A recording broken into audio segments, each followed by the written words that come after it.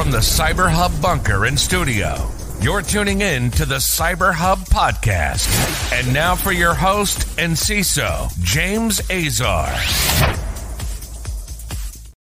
Good morning, security gang. I'm on the road again this week. I know I just can't get enough of it, honestly, but I'm in Southern California.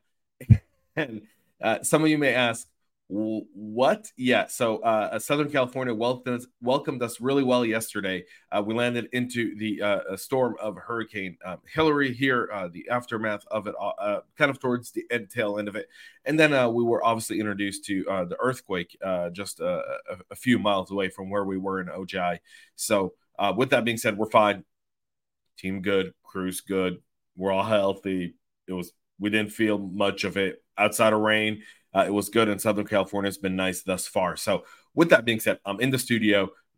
I'm not in the studio. I'm on the road. Couldn't find my espresso this morning because, well, it's really early here, as many of you know. So this show's at 6 a.m. in the West Coast. So with that being said, though, good morning, everyone. Welcome Monday. We're live on Facebook, LinkedIn, YouTube, Twitter, Twitch, and Rumble. Good morning, everyone tuning in. Busy show this morning, so I won't take you any more of these fun stories. Although we do have a new segment coming up. Just want to tell you about that for just a moment.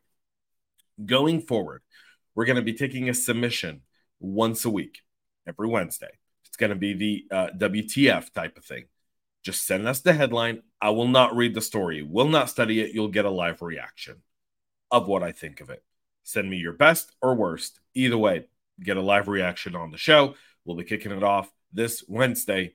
Can't wait to share that with all of y'all. So with that being said, let's go ahead and get started on this morning's show. If you're joining me with your traditional cup of coffee, by tomorrow I will have one.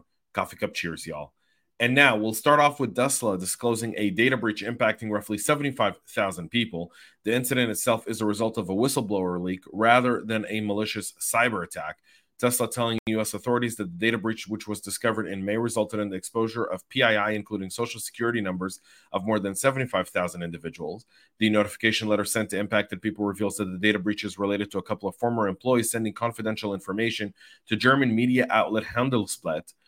Tesla said the ex-workers misappropriated the information in violation of Tesla's IT and data protection policies. The compromised information includes names, contact information, and employment-related records associated with current and former employees. Impacted individuals are being offered credit monitoring and identity protection services. This leak came to light in May when Handelsblatt reported that it had received 100 gigabytes of confidential Tesla data from a whistleblower. The newspaper said Tesla had failed to adequately protect employee, customer, and partner data. The responsibility of data, even if it's a whistleblower case, it's got to be protected. The media should know better. And again, I say that knowing full well that our media by itself is inept at doing anything beyond just publishing clickbait headlines. So Handelsblatt has assured Tesla that it does not intend to publish the personal data provided by the whistleblower, but nonetheless, it is a violation. And as such, Tesla will join the list of victims of data breaches, not malicious, but nonetheless, insider threats play a critical role in everything that goes on. This is one of those. The Cuba ransomware gang is using Veeam exploit against critical U.S. organizations. The gang was observed in attacks targeting critical infrastructure organizations in the U.S. and IT firms in Latin America. They're using a combination of both old and new tools. The team over at BlackBerry, which spotted the latest campaign in early June, reported that Cuba is now leveraging CVE 2023-27532 to steal credentials from config files. This particular flaw impacts the Veeam backup and replication products, and an exploit for it has been available since March of 2023. Previously, WithSecure reported that Fin7, a group with multiple confirmed affiliations with various ransomware operations, was actively exploiting it. BlackBerry reports that Cuba's initial access vector appears to be compromised admin credentials via RDP. They're not using any sort of brute force, which, again, decreases the chance of detection, increases their ability to be stealthy in their operation. Cuba Signature Downloader Bughatch establishes communication with the C2 servers. It's also downloading DLL files and it's executing commands. The initial foothold is achieved through a Metasploit DNS stager that decrypts and runs shellcode directly in memory, making it essentially unrecognizable. Cuba utilizes the now widespread BYOVD, bring your own vulnerable driver technique, to turn off endpoint protection tools. Also, it's using a burnt cigar tool to terminate kernel processes associated with any security products. And this is where we as a security community have to come together and go, how do we actually adjust this? We know that they're going after the security products that exist in our environment. How could we potentially fix that? What would that look like? Cuba's also exploiting the zero logon vulnerability, CVE 2020-1472, which is in the Microsoft Net logon protocol. This is given a privilege escalation against any AD admin controls, AD domain controls there. Cuba is still very, very active according to BlackBerry, and they continue to thrive. Google Chrome is now going to start warning you when installing extensions that are malware, and a welcome development to many people that I know watch and listen to the show. Google is testing a new feature in the Chrome browser that will warn users when installing an extension that has been removed from the Chrome web store, usually indicative of it being malware. The unending supply of unwanted browser extension is published on the Chrome web store and promoted through pop-up and direct ads. Chrome will now give a safety warning to users, and so it'll let them know that this has been kicked out, that it's potentially containing malware, and they can decline it. I think this is a welcome move for many people on here. The hiatus RAT malware is resurfacing, targeting Taiwanese firm and the U.S. military procurement system. Threat actors behind the hiatus RAT malware have returned from their hiatus itself with a new wave of reconnaissance. I love the guys at Hacker News for this. I really do. Sometimes they've got like really cool ways they write this stuff. It's a little bit of wit goes a long way into making someone smile.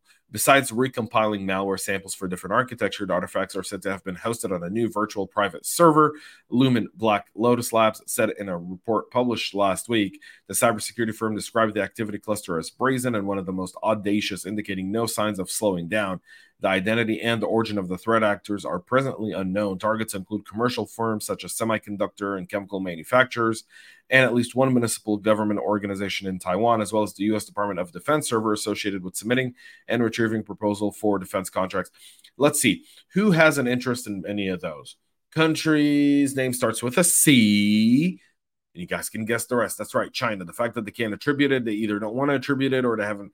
Like, the Chinese aren't stealth. There's nothing stealth about the Chinese. You know what they're going after.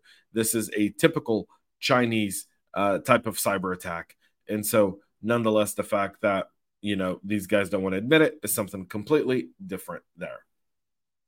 The Air Force Office of Special Investigations and the FBI, including the National Counterintelligence and Security Centers, have issued an alert about the increased targeting of the U.S. space industry by foreign intelligence entities. According to the advisory, the U.S. is the main driver behind the projected growth of the global space economy, making the U.S. space industry an attractive target for foreign intelligence entities.